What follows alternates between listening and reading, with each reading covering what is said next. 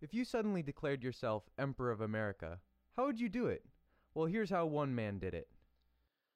At the peremptory request of a large majority of the citizens of these United States, I, Joshua Norton, formerly of Algoa Bay, Cape of Good Hope, and now for the last 9 years and 10 months past of San Francisco, California, declare and proclaim myself Emperor of these United States, and in virtue of the authority thereby vested in me, do hereby order and direct the representatives of the States of the Union to assemble in Musical Hall of this city on the first day of February next.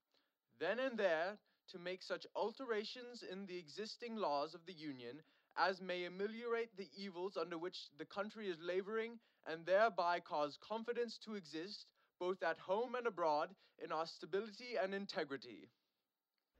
It was signed Norton I, Emperor of the United States, and he would later add Protector of Mexico to his title as well. Welcome to The Short Bohemian, the show about stuff. This week's episode will be about a man from the 1840s in the Bay Area who declares himself Emperor of America and Protector of Mexico. This week on The Short Bohemian, Emperor Norton of the United States and Protector of Mexico.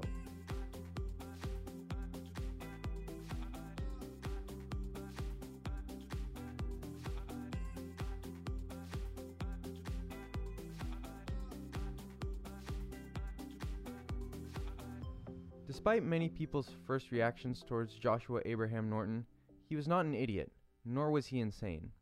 In fact, he spent the majority of his early life a very successful businessman and entrepreneur as part of the San Franciscan social elite.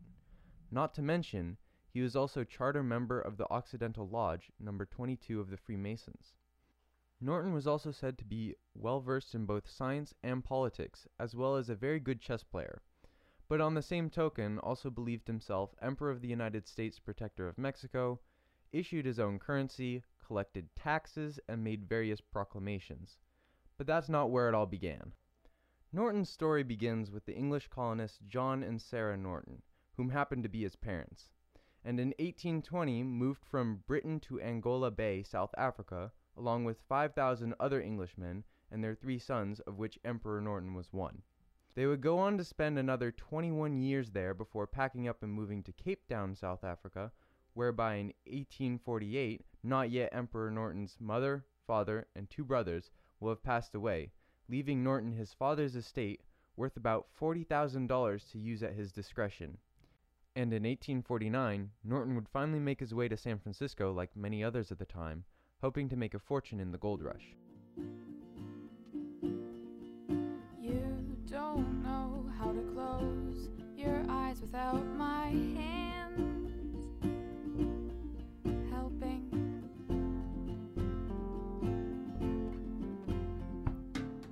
Once in San Francisco, things were looking pretty good for Norton.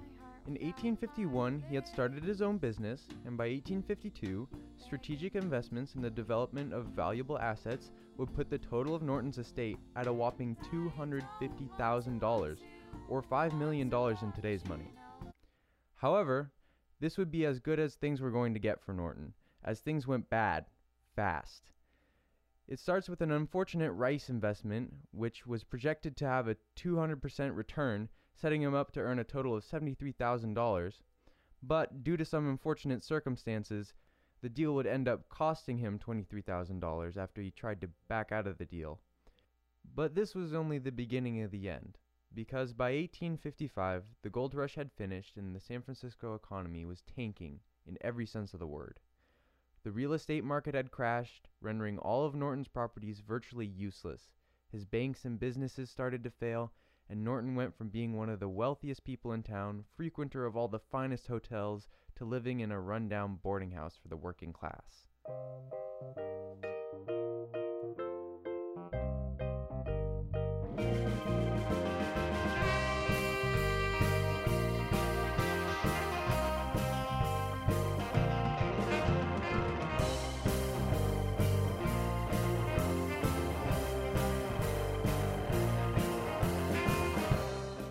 From there, Norton, displeased with the state of the Union, would proclaim himself Emperor of America.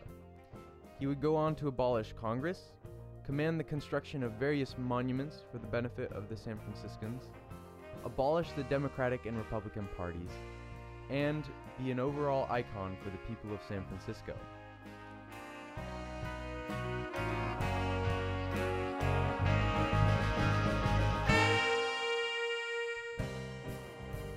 He would spend the rest of his life living off the goodwill of the people of San Francisco, dining at the best restaurants in town free of charge, collecting quote-unquote tax from the owners of certain establishments, and having a reserved seat at the theater anytime he wished, which he, of course, never had to pay for.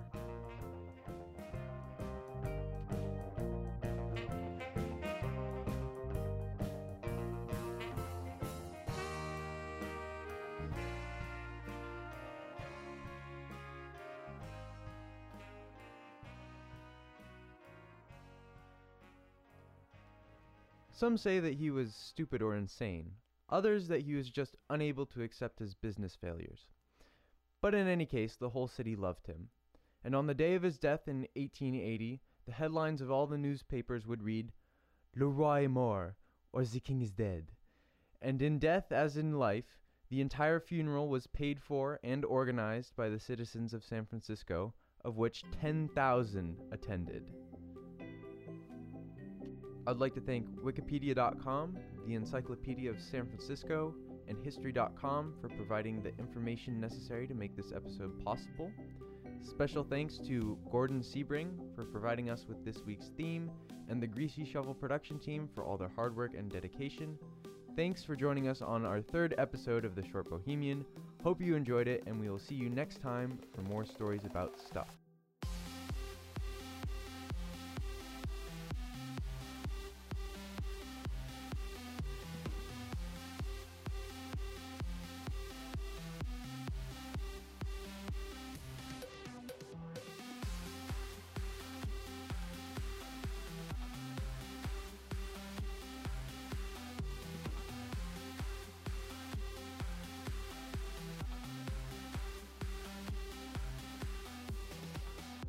Music credits to Yvonne Reppin, the 2016 class of Ensemble 2, and the 2013 class of Ensemble Plus.